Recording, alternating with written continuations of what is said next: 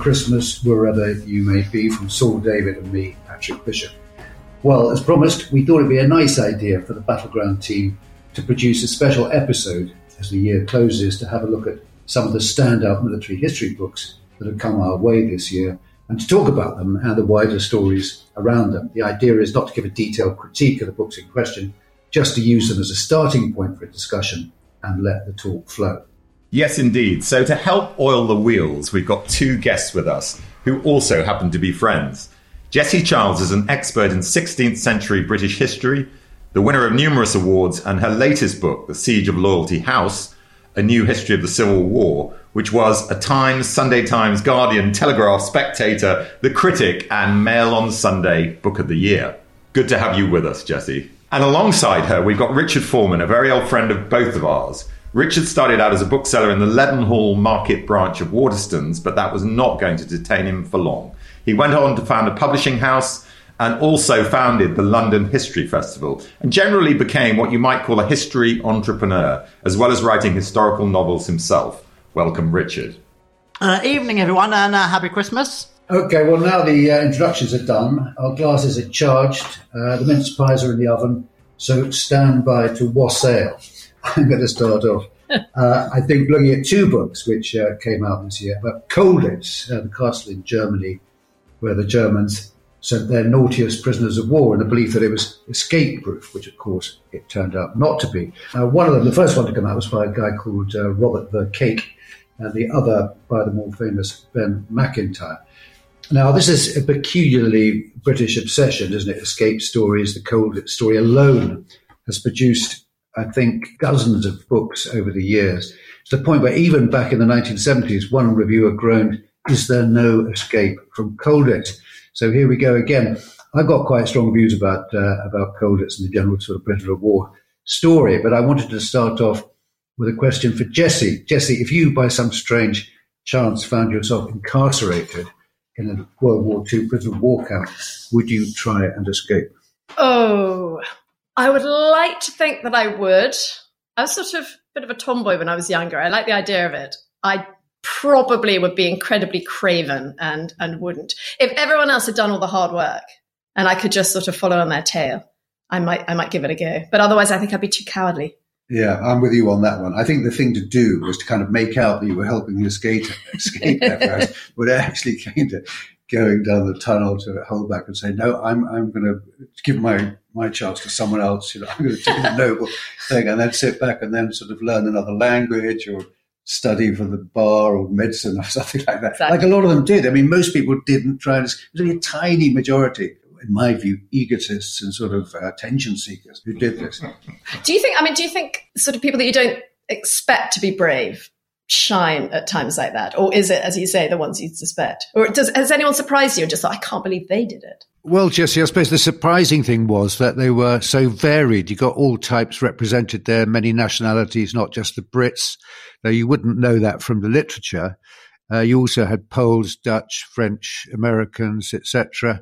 I mean, some of them were egotists, but I think another motivation was guilt. Take Airey Neave, for example, the first British officer to escape from Colditz. He felt guilty at having not made much of a contribution to the war. He was captured very early on at Calais in 1940, and I think he was driven by a kind of desire to make amends by escaping and getting back to the war effort, which he did very successfully. It's very much as I didn't have the privilege, thank God, to have gone to a British public school, unlike Saul. So maybe it seems to me... And Jessie. Of course, yes, well, here we go. So it seems to me like a sort of nightmarish sort of version of British public school life. Is that how you see it, Saul? It's why they say that the officers always coped the best when they were incarcerated, because it reminded them of boarding school. And, you know, I've never been incarcerated, but I have been to boarding school, albeit from the age of 16, which I think was the same for you, Jessie, was it not? Actually, I went to boarding school at 11. but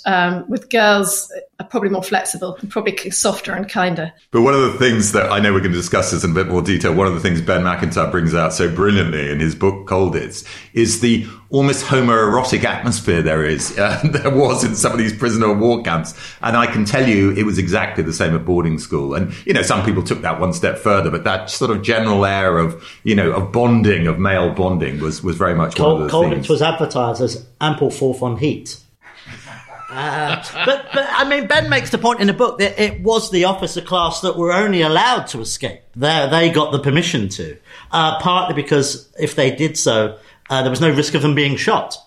Yeah. There was very little risk to them. Well, there was eventually, of course. I mean, after the famous Great Escape, where the Germans really changed the rules of the game and executed, I think 50, wasn't it? 50 out of the 76 with the RAF. Patrick, that's right up your alley, so to speak, isn't it? Yeah. I mean, one of the things that happens in this book, I think, of the two, I prefer Robert Cake's book because it actually tells you something I didn't know much about before. And he's very good on the whole subject of treachery. The book isn't so much about Colditz as it is about a guy who was sent in there by the Germans to try and find out, where the tunnels were, sort of thing. So for me, that actually shed quite a lot of light on a different, interesting dimension of the thing. Whereas the McIntyre book is, repackaging a lot of the old stories in a very, brilliant McIntyre sort of way. But what I got from that was that really, it's not actually terribly interesting, the story as just as a story, because it's basically people digging holes in the ground. One tunnel is pretty much like another one, and you end up, with a kind of rather repetitive sort of trope going through the whole thing. But sorry, to get back to the kind of people who star in the Colditz story, one of them is, of course, Douglas Bader, the famous legless World War II fighter pilot, who has had a pretty easy ride, I think, until now. But in this book, McIntyre does us a service by actually revealing what a four-letter fellow, as they would have said. Well, I think at the end of the book, he calls him at times a total hero, but a complete bastard at other times. And I think that is starting to eke out in other books now, that Douglas Bader was assist with the bleep button. Richard, what did you think of the Colditz book by Ben McIntyre? You've admired some of Ben's other work. Yeah, I mean, I've read quite a few of Ben's books. I mean, I think he's a bit more comfortable chatting about spies rather than soldiers. But there are kind of enough eccentrics, and let's face it, egomaniacs locked up for him to have a bit of fun with. And one of them does include Bader. I mean, there is at the end of the book, he basically, what Bader did sort of after the war and the sort of legacy of Colditz. And most of these anecdotes involve swear words. But one of them was he met up and he went to Germany with he found himself at dinner with like Luftwaffe pilots. And his comment was, "I thought we shot more of you bastards down during the war." He was pretty blunt. And, he would definitely even now be given a safe conservative seat for some of his politics. But yes, not the most pleasant human being in the world, but interesting nonetheless. Now, just a quick point about Ben. I've just come back from a conference in New Orleans that Ben was also attending. In fact, he was the keynote speaker. And he had the rather tough job of speaking after dinner to 500 Americans who were all pretty well versed in the history of the Second World War. I mean, it was a tough audience, in other words. And by the end of his talk, he had them absolutely eating out of his hands. And the Americans, generally speaking, are not that given to British stories. And the Colditz is a particularly British story. Let's not kid ourselves. There might have been the odd Canadian, maybe there were American or two there, but actually it's a British story. And it was amazing how he framed it. So I haven't read the book yet. I'm going to this weekend, actually, because I'm chatting to Ben next week. But if his talk is anything to go by, I suspect it's a pretty good read. And I bet the American audiences don't drink quite as much as well. You can't oil them up so easily. Exactly. And the other problem with after dinner speaking, as I'm sure we all know, having done it occasionally, is you can't drink yourself until you've given your talk. And if you make the mistake of having a few glasses, which I did many years ago in the Reform Club when I was talking about my previous book, Zulu, I got up and I used to pride myself on remembering my talk in a wanna. I'd completely forgotten it. It just went out of my head. And from that moment, I'd done two things. I'd never drunk before I spoken. And 2, I've always had notes just in case. Really? I like to have a glass before I speak. I like to do the evening chat talks rather than the lunchtime ones because, yeah, I like, don't you, Patrick, like a glass? Well, I'm afraid, unlike Saul, I do actually have a couple before I stand up. Yeah. And I think it actually does make things go a bit more smoothly. So do and I, often, if you've got your notes in front of you, you find yourself, going off-piste often to great effect, or that's how it seems at the time. So let's move the discussion on. Jessie, tell us about a book you particularly liked this year.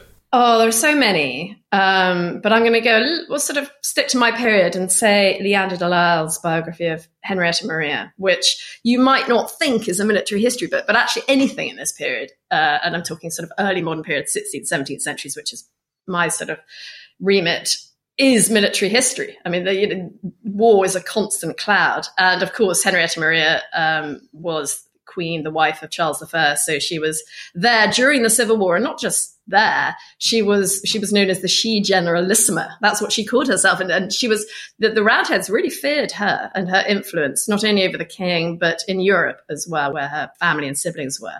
So she was very formidable. And what I love about Leander's book is she ties in the European context really well, but also just sort of just shoots down all these stereotypes and all these tropes that have been barnacled to Henrietta Maria's reputation. I mean, she's a very maligned queen, and it's just a very human biography, and puts the Civil War in context in terms of how women experienced it as well. So I think bravo to Leander de Lisle. Yeah, that sounds like a major reappraisal of a historical figure, which is always interesting and good. And there's one.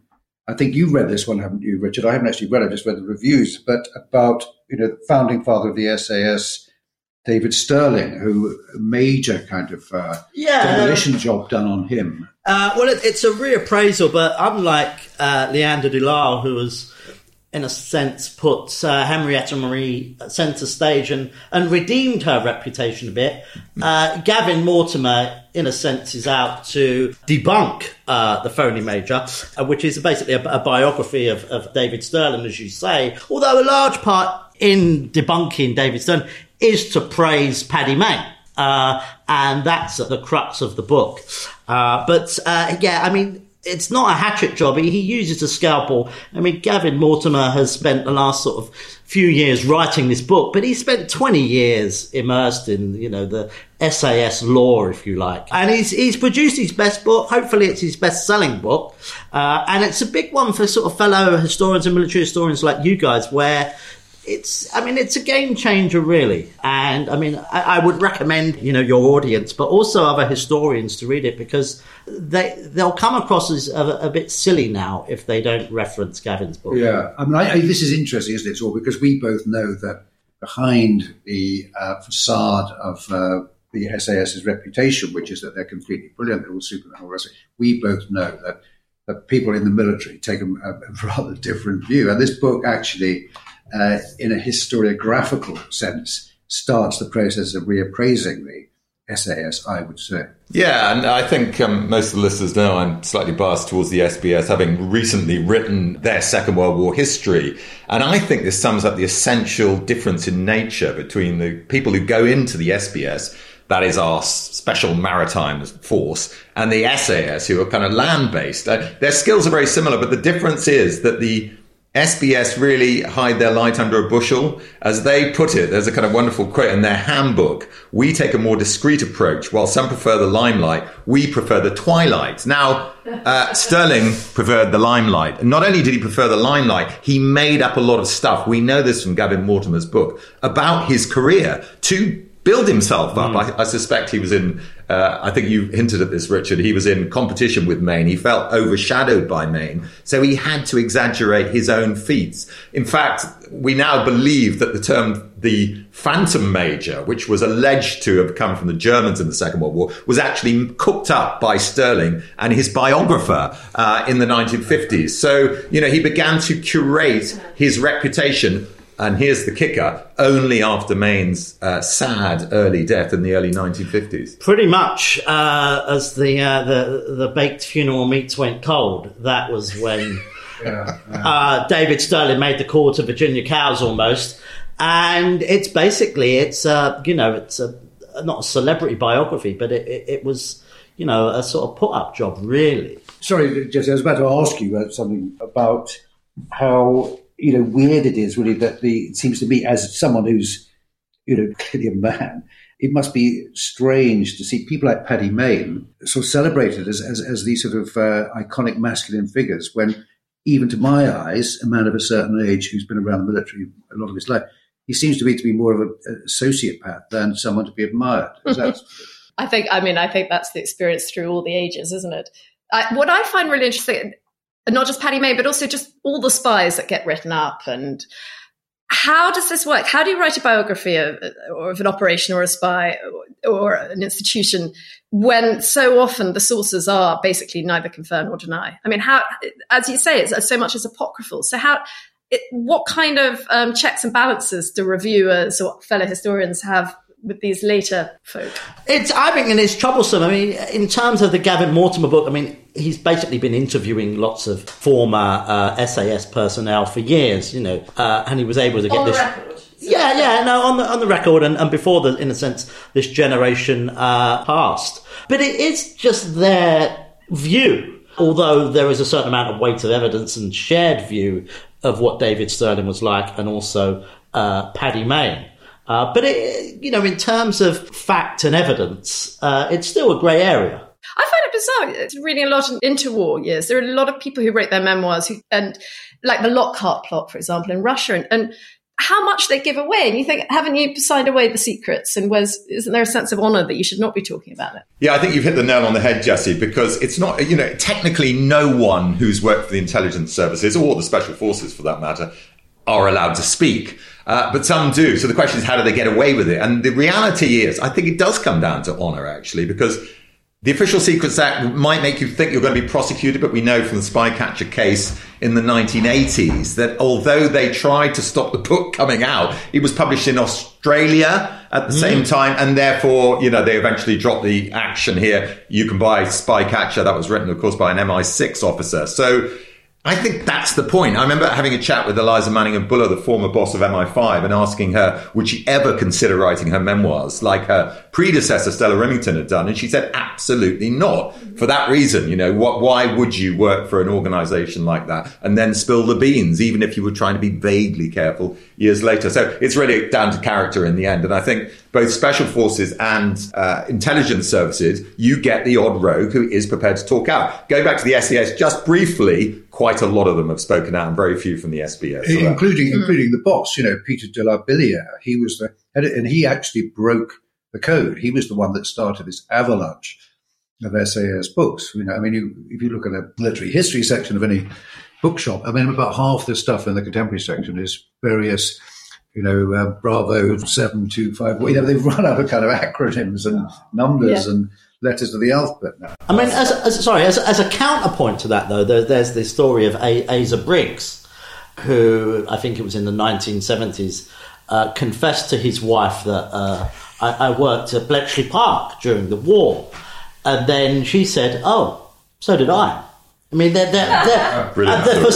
large swathes of people, there is still a culture of omerta. 30 years later, and in fact, the story of Station X, Bletchley Park, didn't come out until the 1970s. It's absolutely astonishing. This winning organisation, we really didn't know the truth of that for 30 years. It wasn't someone who'd actually worked. There was someone who was actually a messenger, essentially, who carried the product to the various committees that were, indoctrinated, I think is the word used, into the secret.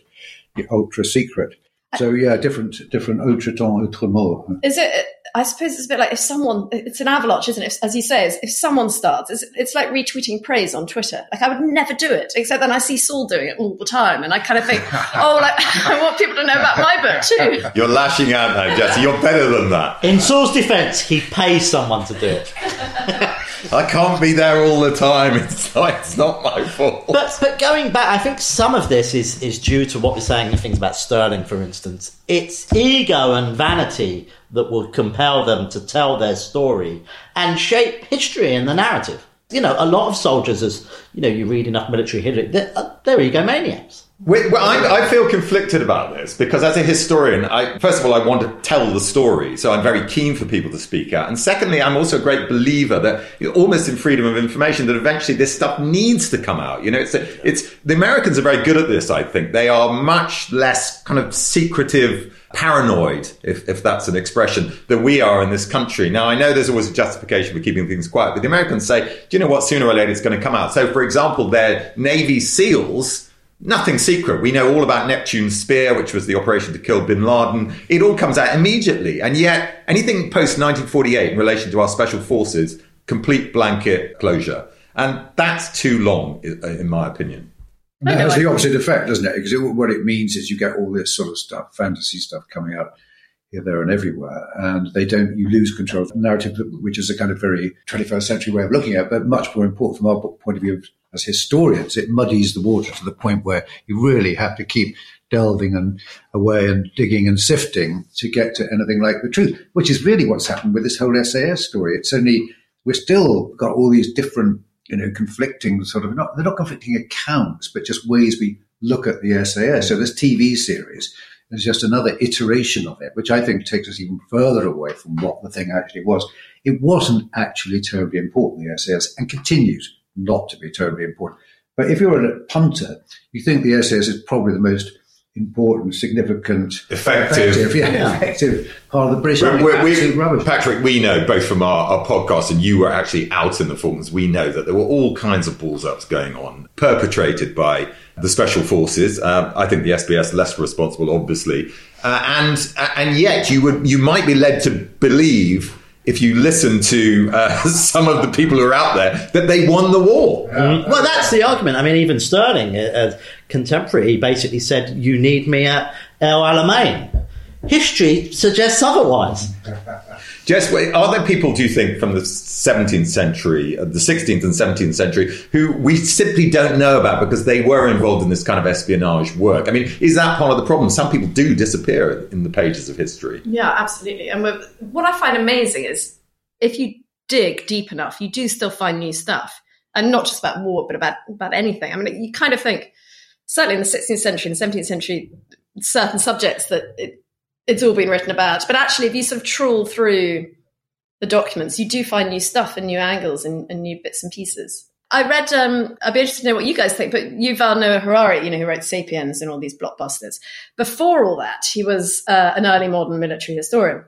And he argued that it's not until the mid-18th century that you get what he calls flesh witness accounts. So he said before then you have eyewitness accounts, which is people saying what they saw, but not flesh witness accounts, which is people saying how they felt. And I really agree with that a lot of the time in 17th century stuff. It's often very sort of matter-of-fact reportage. But occasionally there are things, and there was one book about a siege that I found that really gets down deep into the bowels of a siege and is about sort of trauma and is sort of shockingly revelatory. But that wasn't published in order to sort of make the name of the writer who died by then. It sort of came out as meditations and as sort of religious devotions. But do you think that? I mean, do you think people don't talk about trauma until the mid-18th century, or do you think it's later or earlier? Later, I would say. I mean, I take the general point that Harari is making, which is that people didn't really talk about how it affected them, even in general terms, even in the prose, as this was happening. So there's any kind of emotion in their first-hand accounts, which is what you're getting at. And by the way, I should just kind of reference the fact you're being very modest here, Jesse. I mean, you've written this absolutely stupendous book, The Siege of Loyalty House, which, as we mentioned at the beginning, has been recognized by, pretty much every publication in this country. I remember tweeting at one point, occasionally, it's not all about me, Jesse. I tweeted at one point, it is utterly outrageous that you weren't on the shortlist for the Samuel Johnson, or repackaged now. It's not called the Samuel Johnson. No, you can't say that. We can. This is our podcast. We can say what we like. Something Gifford Prize. The Bailey Gifford Prize, exactly. But you've been a judge. I've been a judge. We've all been judges. It's a lottery, and also you can't criticise judges. They've got an impossible job. And the moment you mention a book and a prize in the same breath, it'll never win a prize. It's not true. Good point.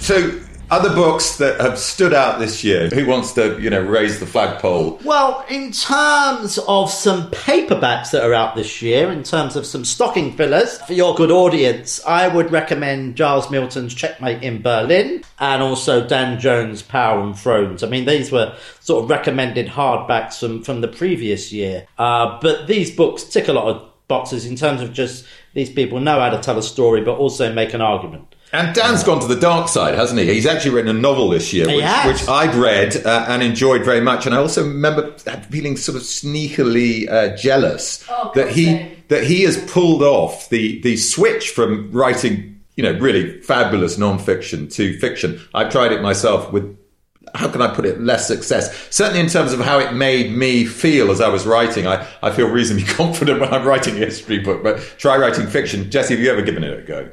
I haven't, but I read, last summer I read Dan's Essex Dogs and followed by Robert Harris's Act of Oblivion. And I thought, what am I doing? I want to do a novel. and then I kind of thought, but what would I write about? And then you suddenly realize how hard it is to write a novel. And I don't want to write a novel, but I love both those books. And I think go back to Dan's Essex Dogs, what I really love is the way he does battle scenes at the end with the battle of Crecy, and it's so on the ground, and it's just one man's view, basically on the floor, and the horses and the mess of it all. It's not sort of strategy and tactics and the big picture.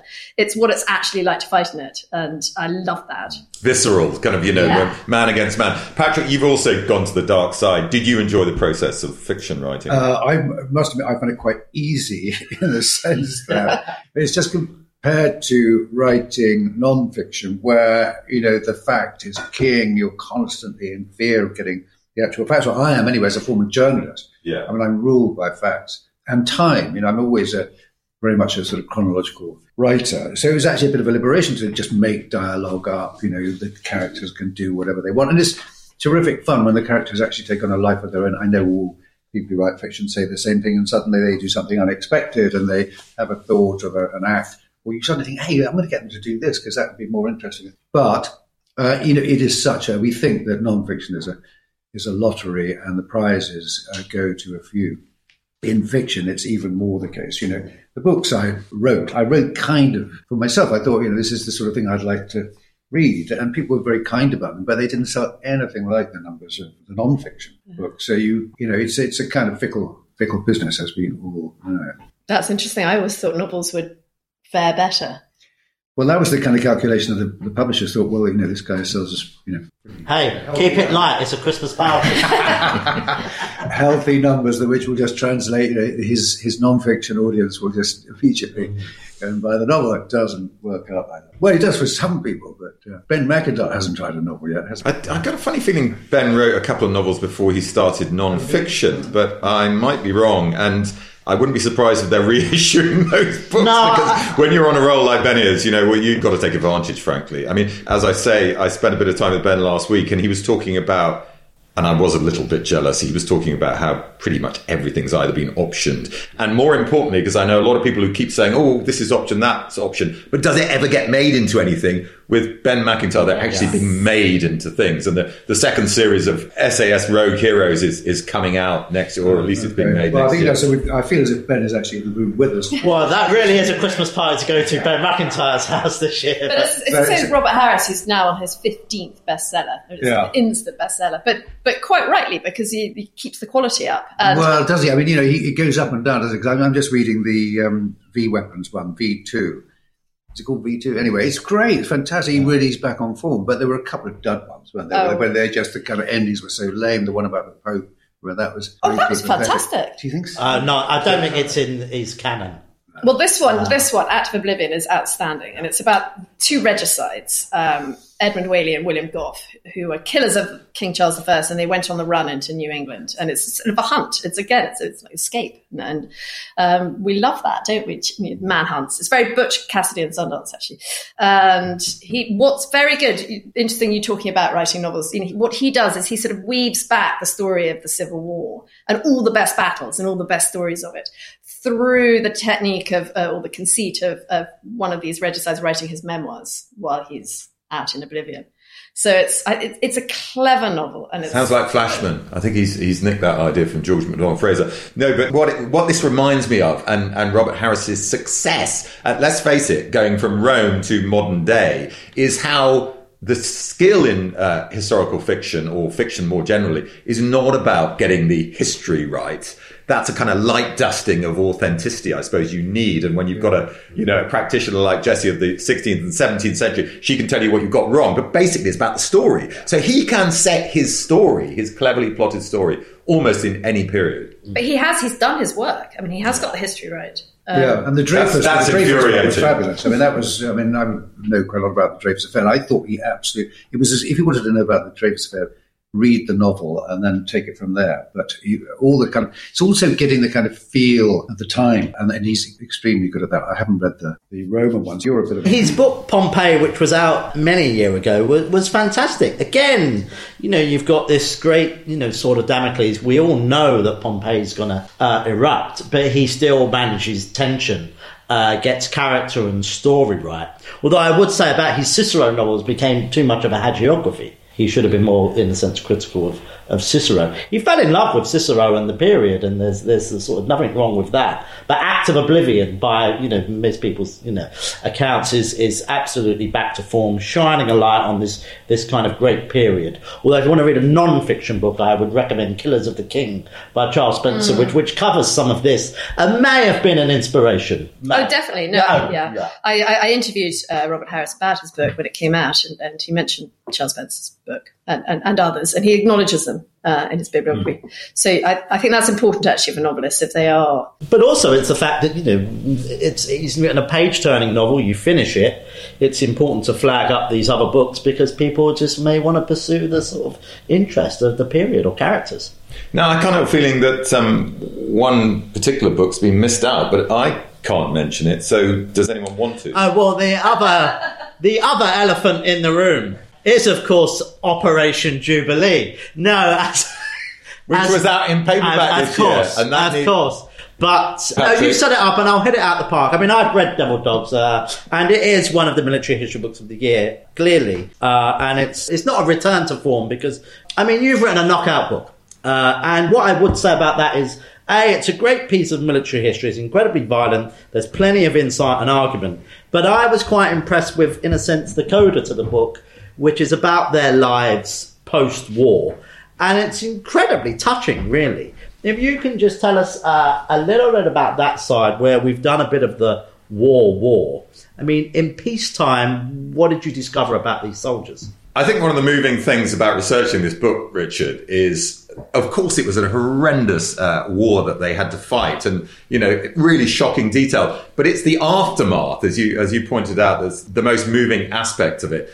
And in particular, meeting some of the families. So none of the guys who are involved in the story are still alive, but meeting some of the families was really moving because, of course, they can give you an idea of what the post-war experience was like for some of these guys who fought through the Pacific campaign.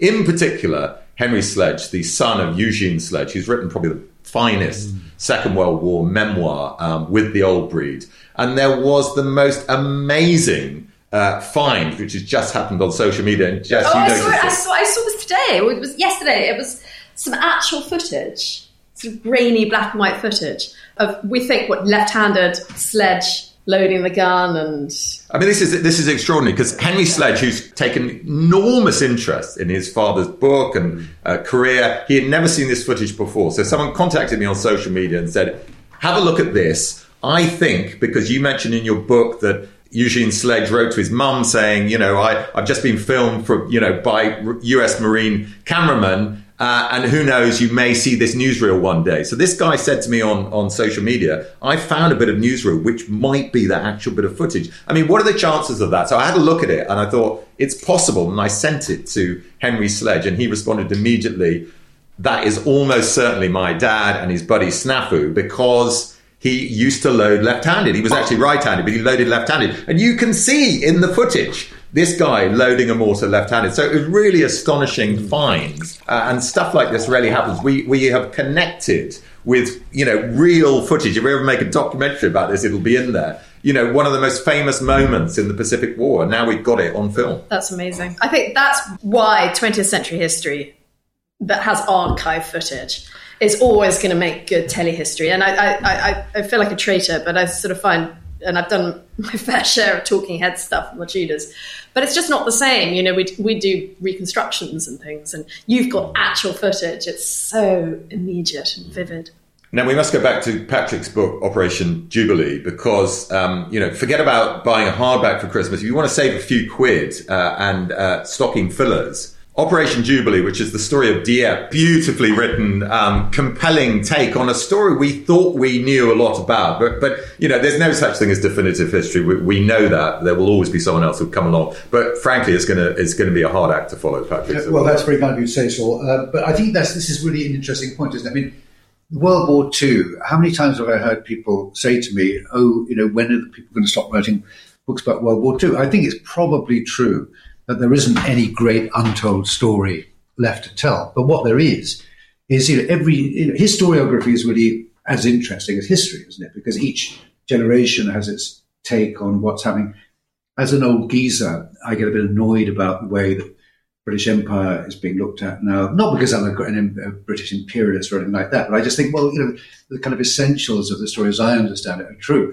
And to have it sort of turned on its head doesn't sort of really seem to me to be doing much justice to the truth. But that's the way historiography works. Each generation sees things differently. So, the Second World War, it is the huge event of the last, since the years of AD, Anno Domini. As a great British imperialist myself, some of the books that come out, particularly we have Robert Lyman and also Richard Overy. They've written two great books in the past sort of year, 18 months that basically said it was the British Empire that, in a sense, won the war. It wasn't Britain alone, of course.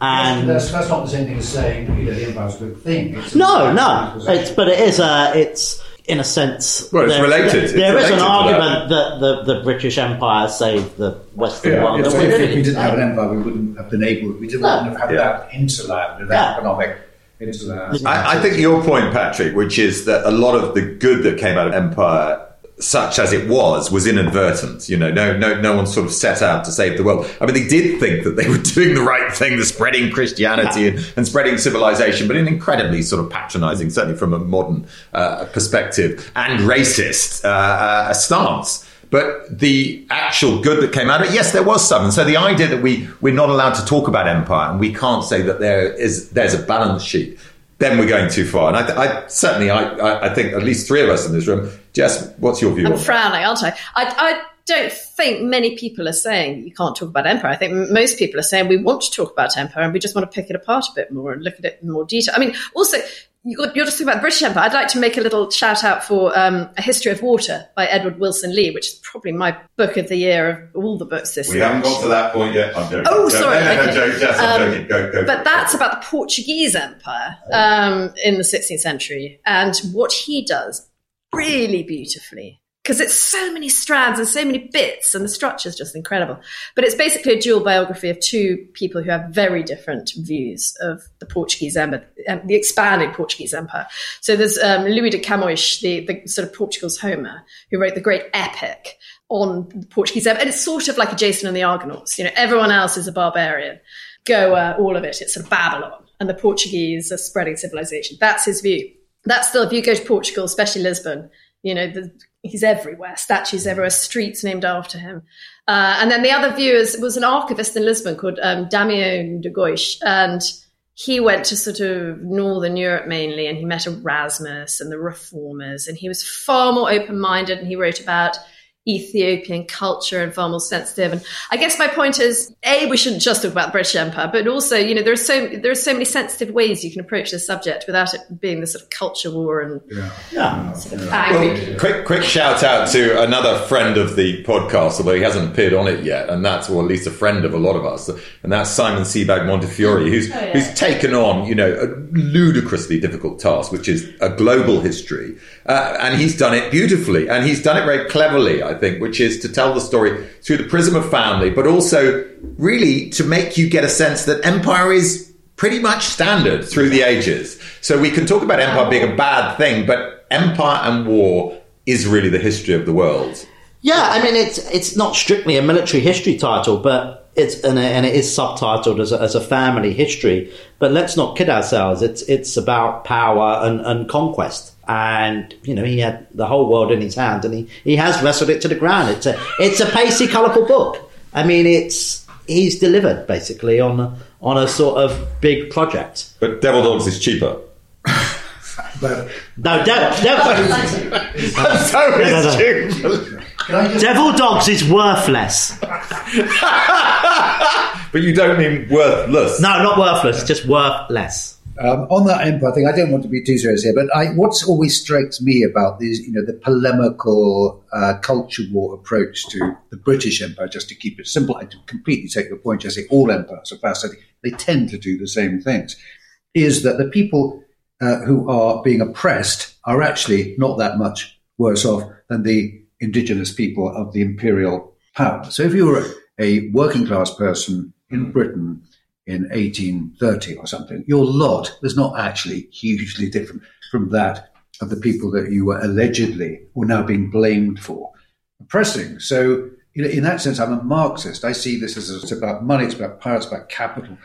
It's a fair point. I would disagree with that a little bit, because at that time, that's when literacy rates started to improve because of newspapers, etc., and also just diet. I mean, we were starting to have a bit of swagger and prosperity, although I sort of take your point pre that. But at that point, we were starting to, in a sense, become very prosperous, literate. So what you were saying, we did sort of see ourselves as a superior. If you were a guy digging a ditch at the side of a road in Dorset or something, did you think, I'm better than those people? Just to kind of support your point, Patrick, I think that you got this classic situation of the British soldier, you know, who came from tough background, let's not kid ourselves, always did and still do. The British squaddy I'm talking about, going to far-flung parts of the world and thinking he was far superior to the indigenous population. So that there was that inbuilt sense of superiority, even from a guy who, you know, back here was might have felt or might have had good reason to feel that he didn't have a great lot in life compared to you know, the slightly wealthier classes. Yeah, no, that is a good point. But you know, we're talking about a very small army, a very small section of the population.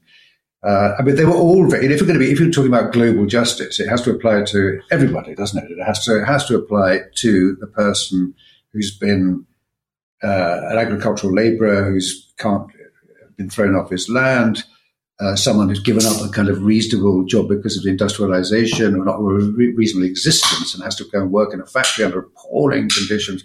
You know, the factory worker in the dawn of the industrial era, his lot or her lot or the child's lot was not a lot better than the people that we were oppressing. That's the but no one's blaming them, are they, in their books? Well, I think they are. I mean, they're saying that white, you know, that we, Britain, as a nation, even though that we personally have nothing to do with it, somehow bear culpability for it. When my only point is that 99% of the population didn't get any benefit from this at all, and were not actually actively involved either preaching the virtues of an empire or actually getting any kind of having any direct contact with it at all. They weren't enslaving people. They were, you know, just the great mass who were providing the wealth for the people who were slave owners. Your point of view is particularly pertinent, Patrick, given that you have a foot in both camps, in the sense, the Irish camp I'm talking about, you know, talk about colonialism, you know. Mm-hmm. So you might have felt both a sort of class irritation and also an anti-British Irish irritation, but you don't feel that particularly keenly today, do you? No, I mean, I'm kind of weird because I was brought up, you know, my mother's very Republican. She's still around, God bless her. But yeah, I always have my own sort of views. I'm not a huge sort of Irish nationalist not because I didn't think it's a great idea, but I was always just appalled at how inefficient the Irish revolutionaries were. I wanted as a child, my mother was telling me all the joys of Irishness, but I thought, why didn't they ever win? Why do these guys never win? You know, I yearn to have these Irish revolutionary heroes. There are some around, you know, but by and large, not a great revolutionary tradition there in Ireland until the last minute. I mean, even that's a sort of sacrificial thing. You know, the Easter Uprising is not a military success. It's just, it basically creates a huge, you know, symbolic event, which then politically charges the nation, which were not particularly pro-Sinn Féin at that point. And then essentially the British give them the martyrs they need to bring about the eventual overthrow of British power. There's an argument, Jess, that we've been particularly bad at revolution because we've already had one, and that, of course, was the English Civil War, the revolution that followed that, and Cromwell. I mean, is there anything in that argument, do you think? We've done our revolution. Yeah, I think definitely there is. I think the act of killing the king was so radical and so unbelievable, and in a judicial public trial that, you know, for so many people it was killing God, and it was so shocking that we don't ever want to do that again. And partly because we had an act of oblivion, i.e., you know, the title of Robert Harris's book, which was passed in 1616, was effectively a sort of reconciliation thing, sort of let's not have these words, Roundhead and Cavalier, let's try and get along. But I think it is. I think it meant that when France and America and Russia had theirs, we were going to keep our monarchy and we were going to sort of fudge along in our constitutional way. I think there's a lot to say about that. I was wondering, Patrick, when you were talking about Ireland, whether you're Catholic or Protestant. What do you think? Well, I would guess Catholic if you've got the mother's Republican. But yeah, I mean, sort of, you said English Civil War, but, you know, obviously it's British Civil Wars. And were it not for what English meddling in Scotland and then English, you know, meddling in Ireland, we would never have had the Civil War in England. So it's a British thing. And, well, they certainly weren't incompetent then in terms of, you know, the Irish Rising in October 1641 was the catalyst for the English Civil War, and it probably wouldn't have happened without it. Yeah. Because then everything sort of was an argument about who would control the army that would be raised to put down the Irish. Yeah, I mean, I am a Catholic. I'm a practicing Catholic, and I think that's my identity. I don't really feel English. Don't particularly feel Irish.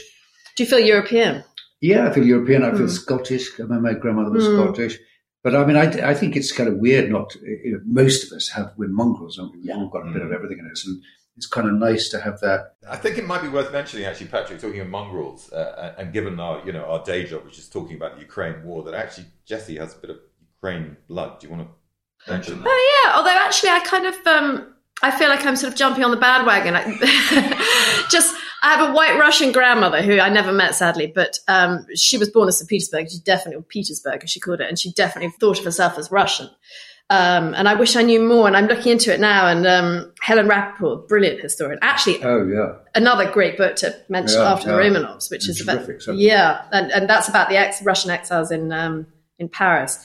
But she's generous. She's helping me trace my Russian roots and is brilliant. But all I had otherwise was this one letter from my grandmother Lara. She's called Lara, and both sides of her family. One was from Dnipro, as it now is, and one was from Kharkov, as she called it. So born in Ukraine, and I sort of want to say she was Ukrainian, but Helen quite rightly said you have to be a bit careful about saying that because they probably wouldn't have thought themselves that way. And she always, you know, in this letter, she calls herself Russian. Obviously, Russian Empire in those days, so they you know, would have come into the broader mass. I'm sorry, but Lara's doctor wasn't called Zhivago. No, I wish. That would have been good. There's the book. Now there's a story. But is it a non-fiction story, Jess, or a novel? You mentioned possible fiction. I mean, are you thinking of writing this up? I am thinking of writing this. I sort of have various ideas about, as we all do, what's the next book going to be. And there are many more commercial things I should be doing, but this is the one that's calling to me. And whenever I sort of promoting the last book or doing a bit of telly or whatever, I just can't wait to get back to this research. And you know that feeling when you're like that, and you just have to follow it up. And it's not just that. My grandfather, who was English, who married the Russian, was press attaché in Belgrade and then Paris and then Washington in the Second World War. So there's a lot there. And he was also he was sort of the man on the ground in Constantinople for Nansen, dealing with the refugees. And their honeymoon was actually caught. They were interrupted. They were called back during their honeymoon because of the fall of Smyrna, the sack of Smyrna, and he had to deal with the refugees. So as long as you can make it a bigger story than just this is what my grandparents did, then I might, fingers crossed. Sounds like you've got the material for about 3 books there. So get your agent on it, Jessie. And anyway, look, this has gone on brilliantly. I think, well, from our point of view, I don't know about the listeners, but we've certainly had a lot of fun. We're going to have to wrap it up there. There's lots of other books we're meant to discuss, but we haven't got the time for now. So just to wish you all very happy Christmas and a happy New Year. So just before we go, we're all going to nominate our book of the year. You start off, Saul. Well, I've already given the game away. It's Jesse's book, The Siege of Loyalty House. In terms of my book, it could be the name of my autobiography, Abyss, by Max Hastings. My book of the year would be In the Midst of Civilized Europe, the pogroms of 1918 to 1921 and the onset of the Holocaust. This is by an American professor, Jeffrey Weidlinger, and this is about the continuing program of mass murder of Jews in Central Europe following the First World War, including very much the massacres in Ukraine. And what Professor Weidlinger argues very convincingly, I think, is that the Holocaust wasn't just a sort of something, a terrible phenomenon that came out of nowhere. It was preceded by this wave of murders that paved the way to the Holocaust. It's a brilliant book. That's it from us. Thanks very much for listening. And do get back to Battleground Ukraine. We'll be back with you as usual next week. Happy Christmas. Happy Christmas. Happy Christmas.